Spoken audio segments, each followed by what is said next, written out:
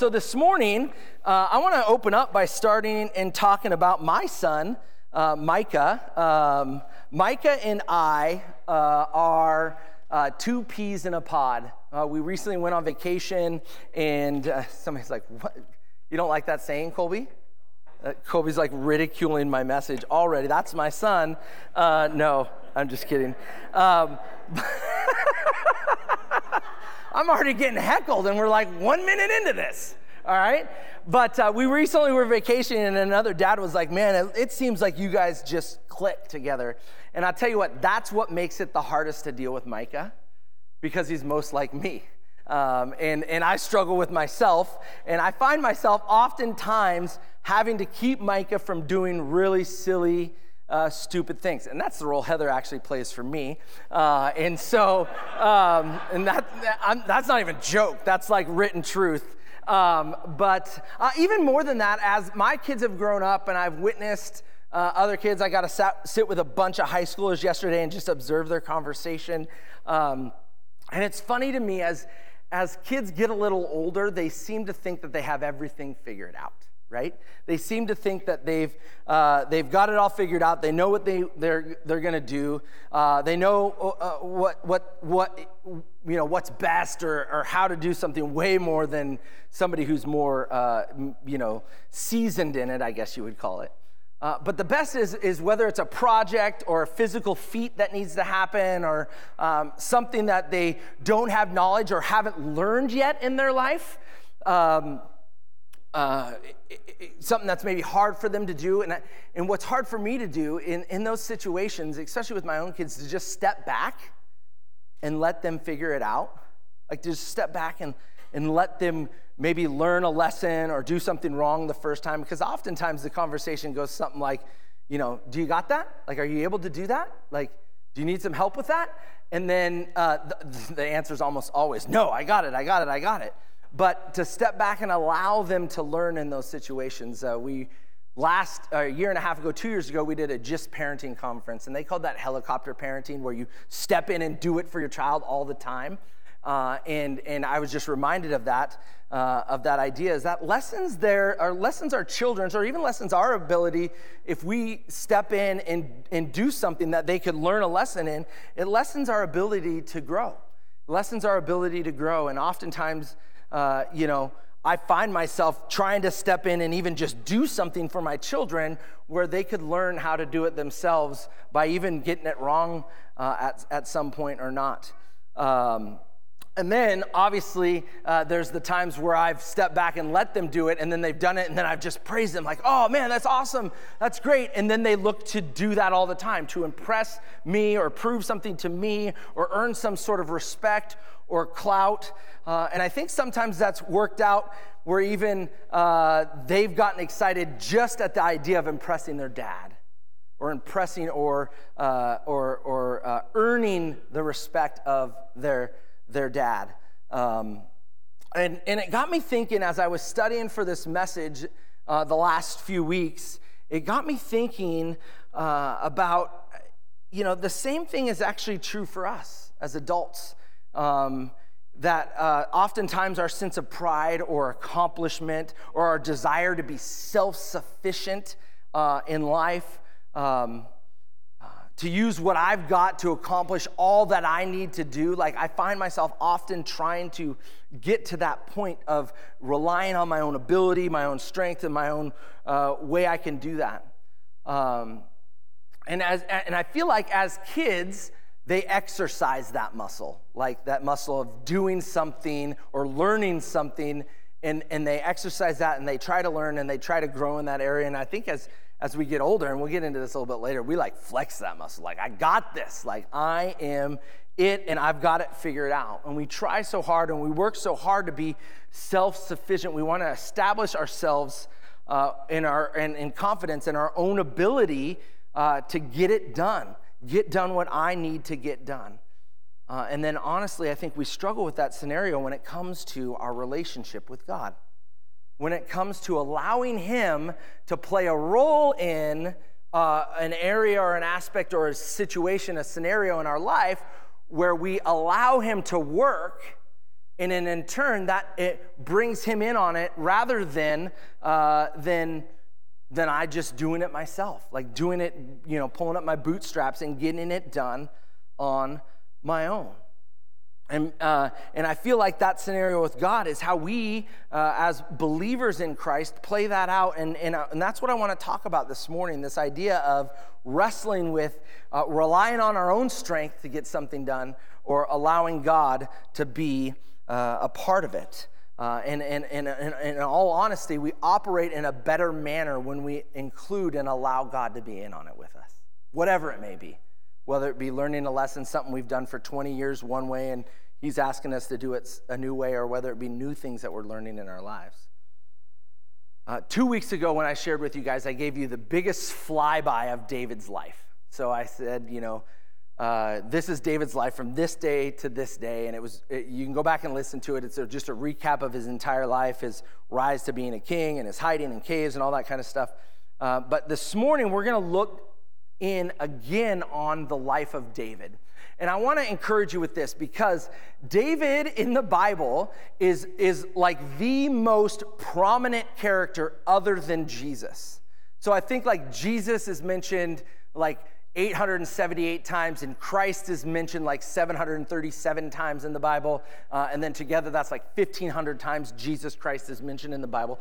David is the second most person mentioned in the Bible. At just over 1,000 times David is mentioned throughout Scripture. And I think for us, we can learn a lot from David's life. And not only that, I think what we can do a lot of times with the stories in the Bible is we can learn a lot from the people in the Bible, but we can also learn a lot from each other. We can learn a lot from a lesson that, you guys learn, that I observe, or that you share as part of your ministry or part of the way God's working or how you've allowed him to work. I can learn that lesson without walking a path that I didn't need to walk, right? And so I think with this, we can learn a lot from David in what we're going to look at this morning. Today we're going to look at the end of David's life, the end of David's reign as king in Scripture. And I got to start off by telling you this. I'm going to give you just another brief flyby. David, this is the same David that Samuel came and anointed to be the next king of Israel. This is the same David that brought a rock to a sword fight to kill a giant when his warrior brothers wouldn't step up. This is the same David that observed Bathsheba on the hillside and then in that sinned against Bathsheba and Uriah and all that kind of stuff, but then also experienced God's grace and mercy during that time as well. This is the same David that rose to be a king, but then also had his own struggles throughout his reign as king, right? And so we're going to look at that David and the end of his reign as king in his time that's recorded in Scripture. And at this time when he was king, Israel, God's people, still struggled with the cycle that we continue to struggle with today. Putting God first, or allowing God to be a part of what he wants to do in our lives, right? The cycle of putting ourselves, our own desires, our own wants, our own abilities, our own strength, what we want, above what God might want in our lives, or at least maybe to the side in lessening what the authority that God desires to lead us through in our lives. And at the end of David's reign as king, we pick up at the beginning of 2 Samuel chapter 24. So if you want to, you can jump on your phone, super easy. You don't have to flip through all the pages, but if you got a Bible, you can open up to 2 Samuel. Most of the verses will be up here on the screen. 2 Samuel 24, we're going to start in verse 1, and I think we're going to get down into verse 33 at the end or whatever, but it says this in 2 Samuel 24:1. Again, the anger of the Lord was kindled against Israel. And I want to stop there for a second, because this is that cycle that the Israelites, that God's people were going through, that I think we still continue to struggle with, and it's why we're talking about what we're talking about today. At the beginning of 1 Samuel, it is clearly mapped out that God's people wanted a king to replace God as their authority and treasure of what they desired. So if you read 1 Samuel, that's what that struggle is. They wanted a king to replace their God. All right? And then you've got the book of Kings where kings rise and fall, and it says there in Scripture that they did evil in the eyes of the Lord, and then they anoint another king, and it's a cycle that goes over and over and over of God's people putting something else in the place of where God wants for them, or operating under their own desires in their lives. All right. Again, the anger of the Lord was kindled against Israel, and he incited David against them, saying, "Go and number Israel and Judah."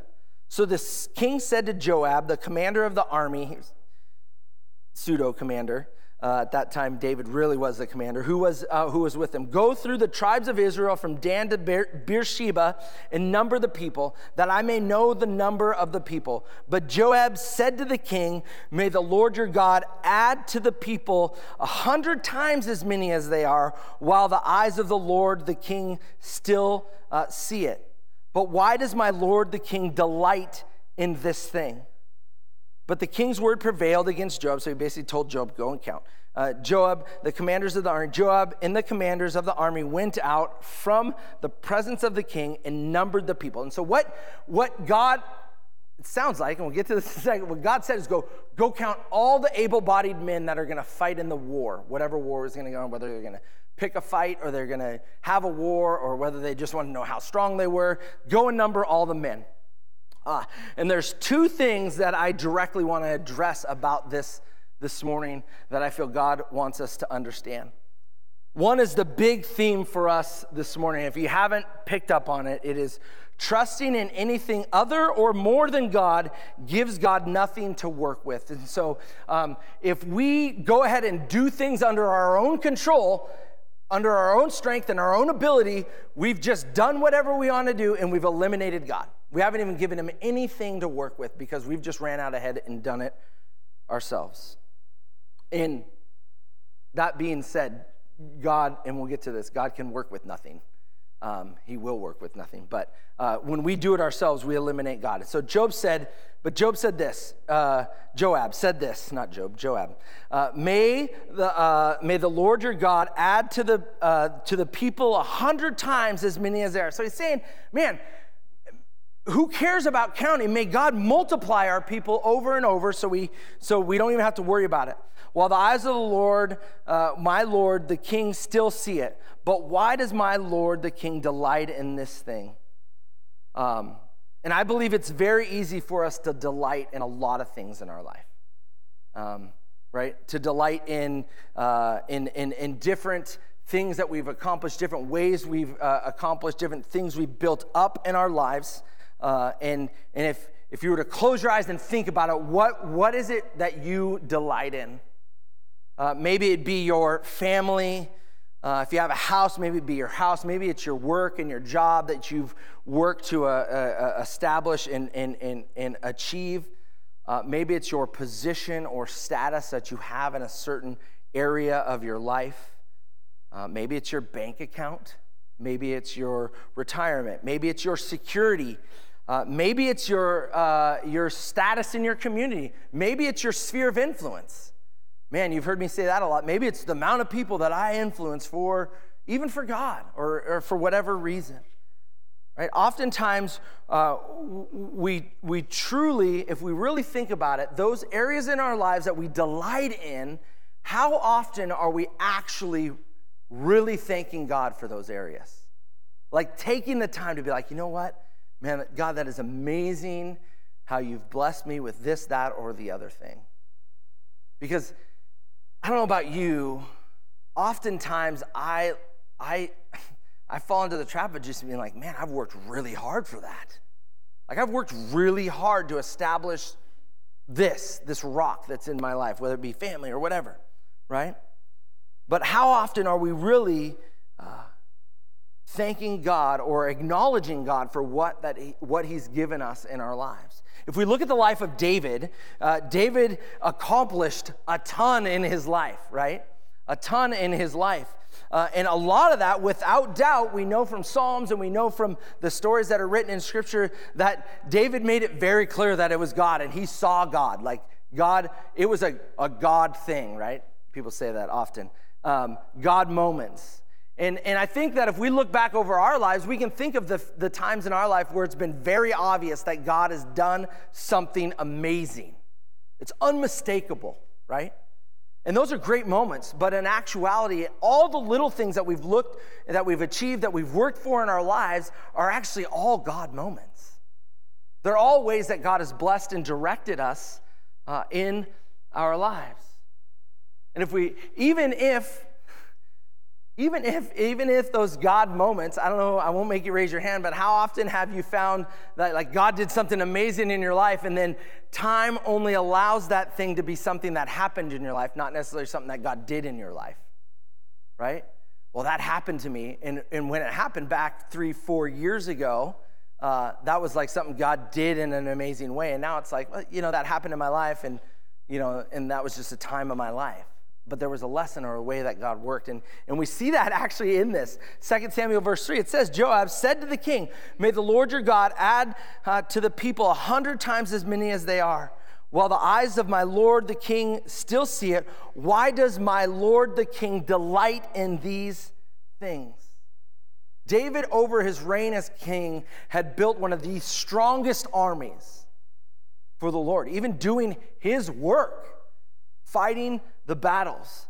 And in this scripture, we see that David had placed his trust in what was to come in something other than God.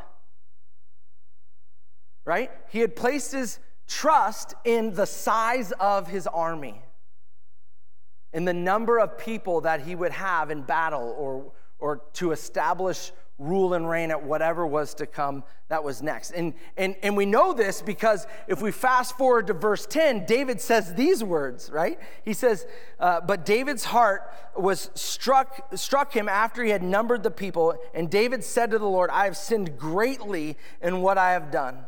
But now, O Lord, please take away the iniquity of your servant, for I have done very foolishly. These are David's words about the trust that he's placed in the number of his army rather than trusting that God was going to get him through whatever it was that he's faced with.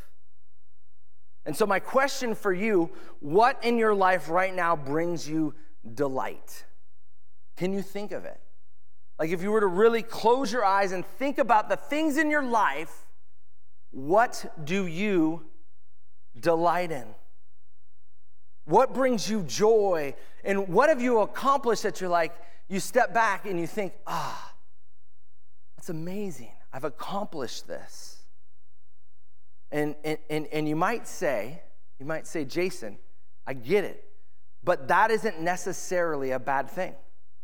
To delight or to have accomplished something that you're proud of in your life. And I wouldn't disagree with you. I'd say, no, you're not wrong in that. It isn't always a bad thing, or it isn't a bad thing really at all. I would totally agree with you. But much of what you delight in might very well be from and delivered by God. But I want to show you something, and I stumbled on this because, again, I love David's life. I love the characters in Scripture that don't always get it right because I relate to them because I oftentimes don't get it right.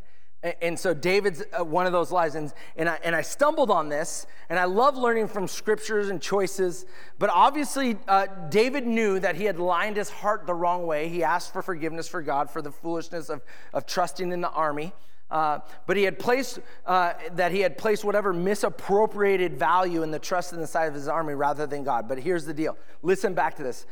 2 Samuel verse 1, this is great. Again, the anger of the Lord... It's actually kind of controversy, not necessarily great, but the anger of the Lord was kindled against Israel, and he incited David against them, go and number Israel and Judah. And so if you read that scripture, you know that God incited him to go and count the number of his army, right? Now, all throughout Scripture, David's story is written in the pages, and we get to know his life. In another part of Scripture, David's life is recorded as well. It's 1 Chronicles, right?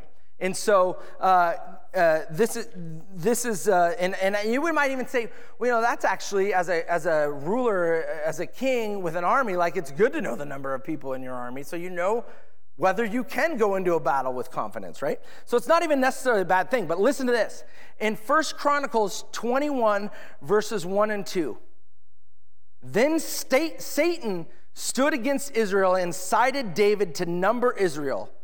So David said to Joab and the commanders of the army, go and number Israel from Beersheba to Dan and bring me a report that I may know their number.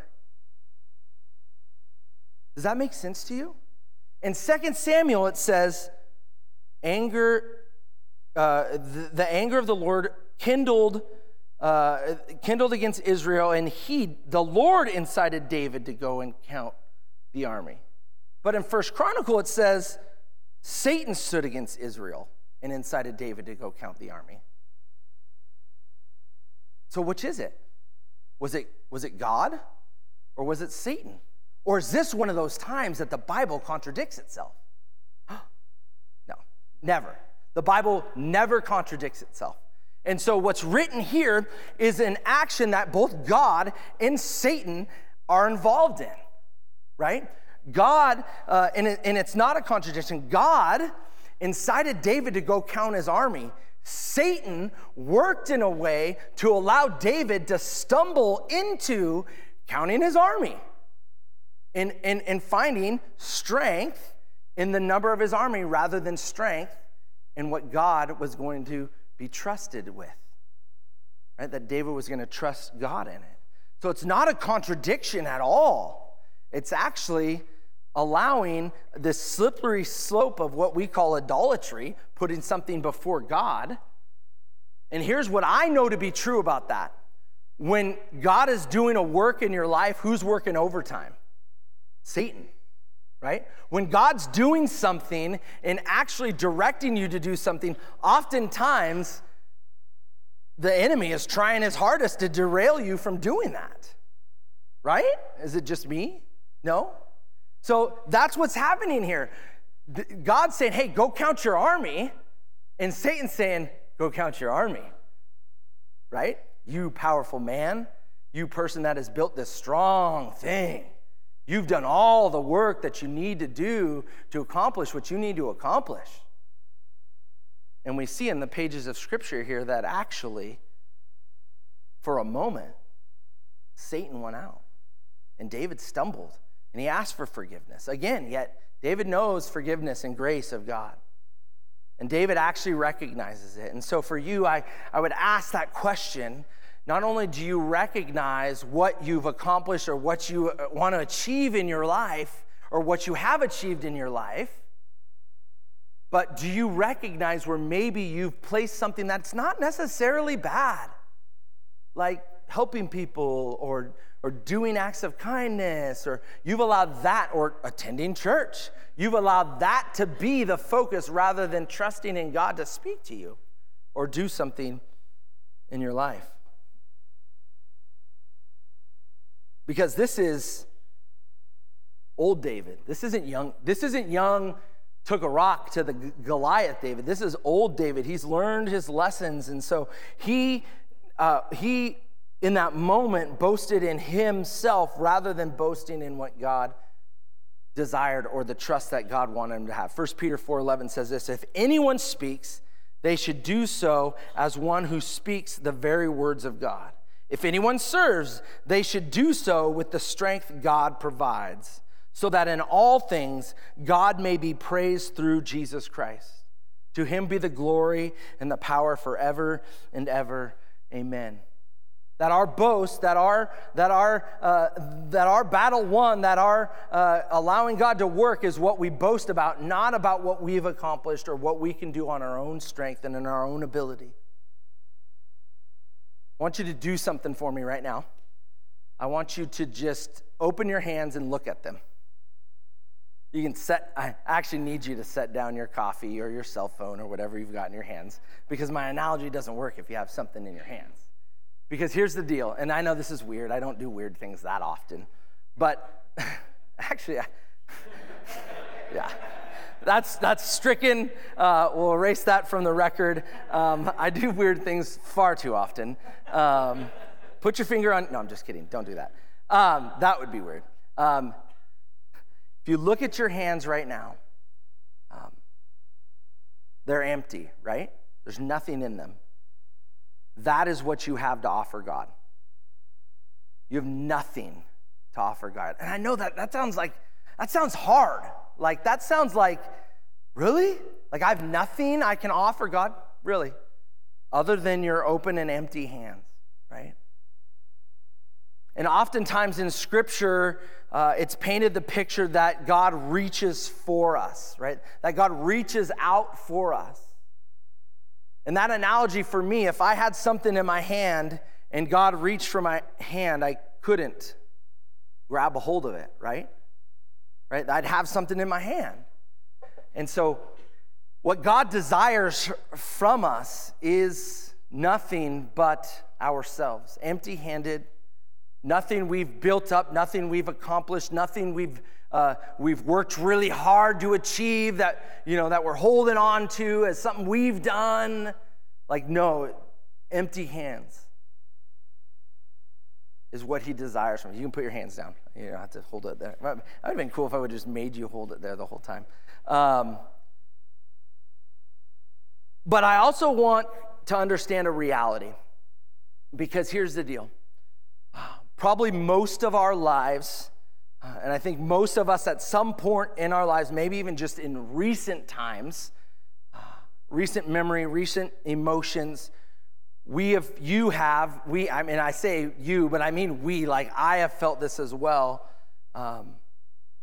that we really don't have anything to offer. Like, I really don't have anything to offer. And honestly, I'm not going to lie to you and say, oh, yeah, if you feel like you're rock bottom and you really don't have anything to offer, you've got it better because nothing's in the way, right? That's not true. That's not true. It's hard to be in a position where you feel like you have nothing to offer God or anyone in your life. And that is a tough spot to be in. And I want to tell you that honestly, like I can relate, but maybe not as much as the emotions that you're feeling in your life. I know what it feels like to be empty, to be at a point where I've made decisions like David or whatever to put myself in a position where I feel like I have nothing to offer. And it's a real spot to be in. And much like the world does a great job of, and when we're at that point, we believe, how could anyone love me? How could anyone desire anything from me in this state that I'm in of nothing to offer? How could anybody want anything to do with me in the current reality that I am in? And I want you to look at me right now, okay? I want you to look at me, because here's the deal. God loves you. God loves you.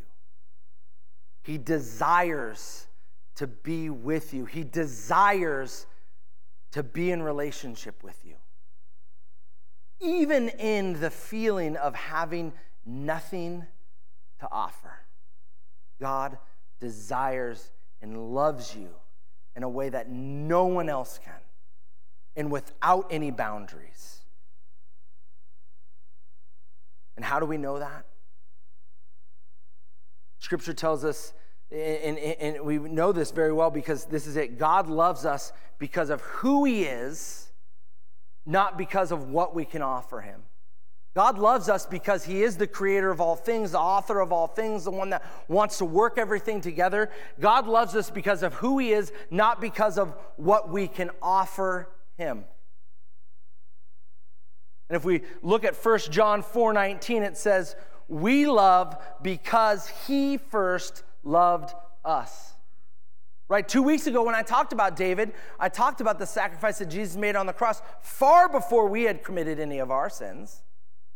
That love was displayed in that. We love because he first loved us. God is the creator and the starting point of everything.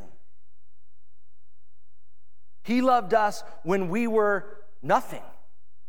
And definitely loves us when we have nothing to offer. And will continue to love us whether we feel like we've accomplished little or lots. Right? Our worth is not defined by our contribution.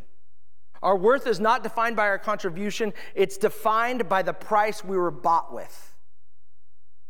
It's defined by the blood that out of love Christ gave for our purchase.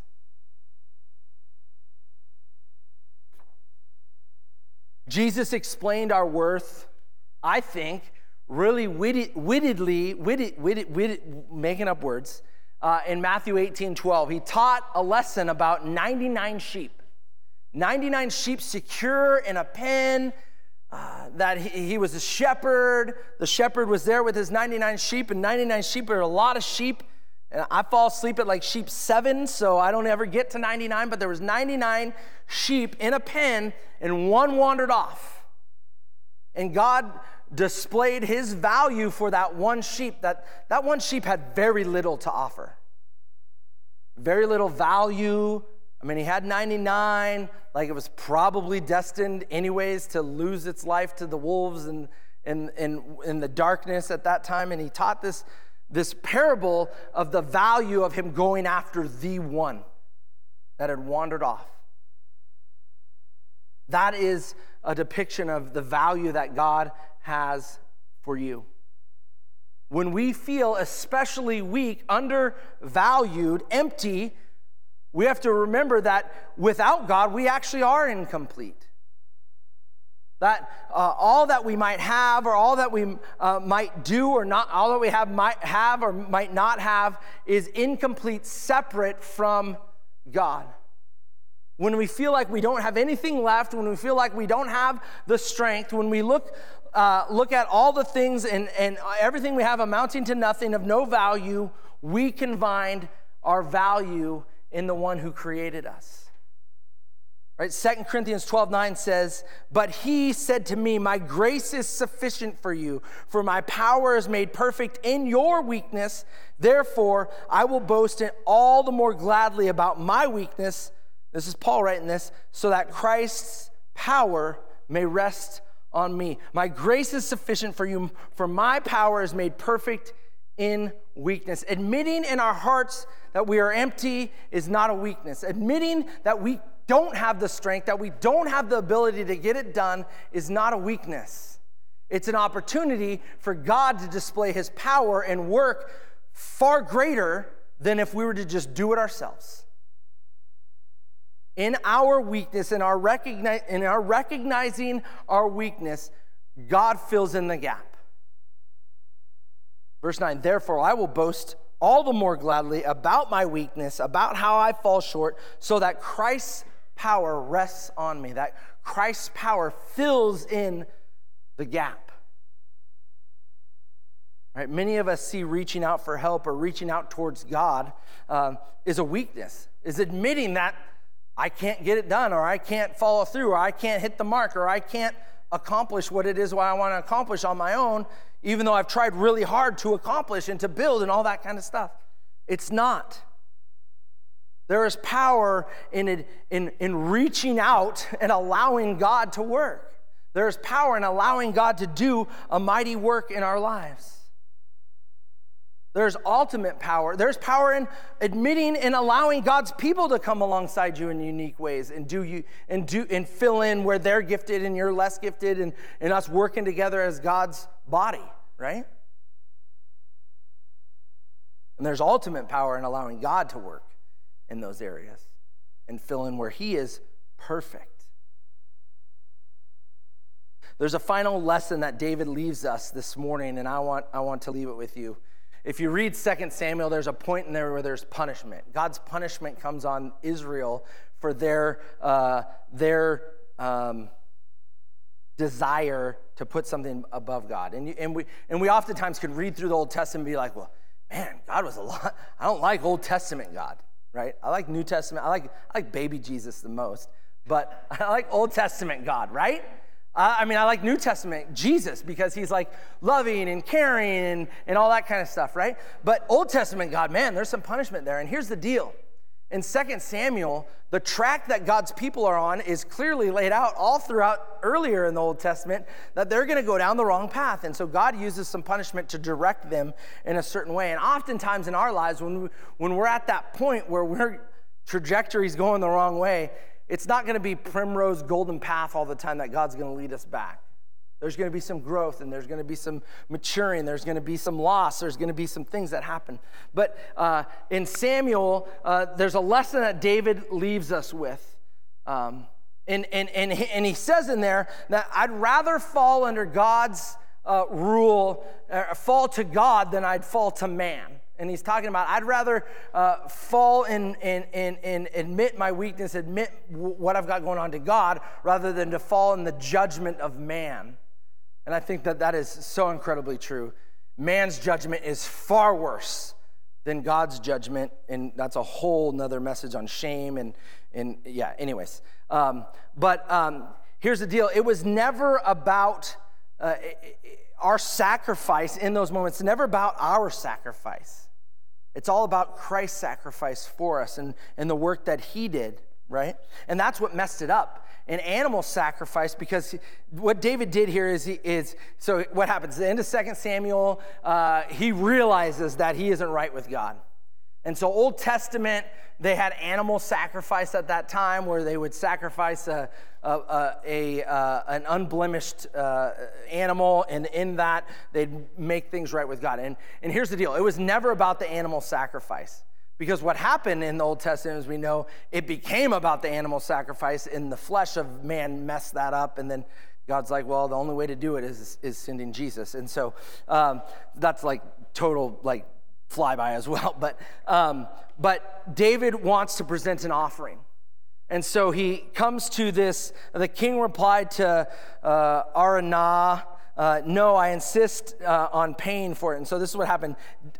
David presents himself that he wants a threshing floor. Threshing floor is where you would sacrifice the animal and the blood of the animal would drip through and then they made right with God. And he wants a threshing floor and he wants an animal. And this servant of David's kingdom says, oh, I'm going to just give those to you. No, you don't have to pay for those. You don't have. I'm just going to give them to you. And David says, no, I insist on paying for them. I will not sacrifice to the Lord my God burnt offerings that cost me nothing. And so David bought the threshing floor and the ox and paid 50 shekels of silver for them. And I think for us, oftentimes it's really easy for us to give what is not of high value for us in our lives. Like, I will give to God all day, every day, the things that don't cost me much. The things that I really don't have to sacrifice. All the time. Be like, oh, I'm trusting God in that. Like, I'm actually kind of killing it there, right? But it's the things in my life that are really hard to trust him with. Raising my children, my marriage, decisions I make when nobody's watching, cutting corn. Those things in my life that are hard to give up, I'm going to hold on to those because the value is the work, the value is far too high.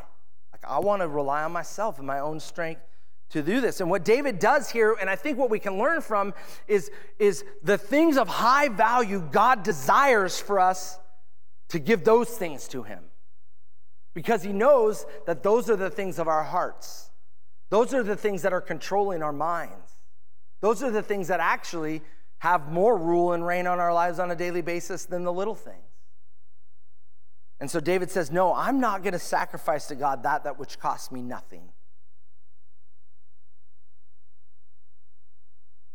We're quick to give away what doesn't cost us much of anything, but what costs us the most, we're not willing to offer. It was never about what is offered. Right? It was never about what sacrifices were made. It's about the sacrifice that Jesus made for each one of us.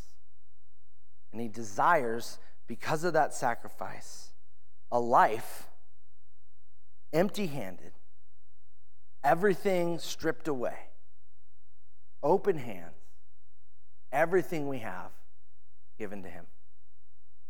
Amen? Amen. Let's pray. Ben, if you want to come up. Lord, Lord, it is without a doubt your desire to work in each one of our lives, Lord, in a highly relational, loving way, with high value and unending, never-changing love. And so this morning, I pray for myself first, and I pray for my brothers and sisters, that we may understand a God that loves us with the greatest depth and of the greatest value than anything we've experienced in our lives, Lord. And that despite what we have going on or what we've done, Lord, that it is your desire to be in personal relationship and to work with us and bring value to everything in our lives. Lord, so I pray, and you can pray along with me, we offer our lives to you, empty-handed. Lord, we let go of all we've accomplished, everything we've built up, everything that we've thought we've worked really hard to do. Lord, and we let all of that go and offer our empty-handed lives to you. Lord, in desire to have you work. So Lord, as we finish with these last two songs, may our hearts be open to that idea. And may you guide us into intervening relationally with you with that, Lord. I pray this in your name.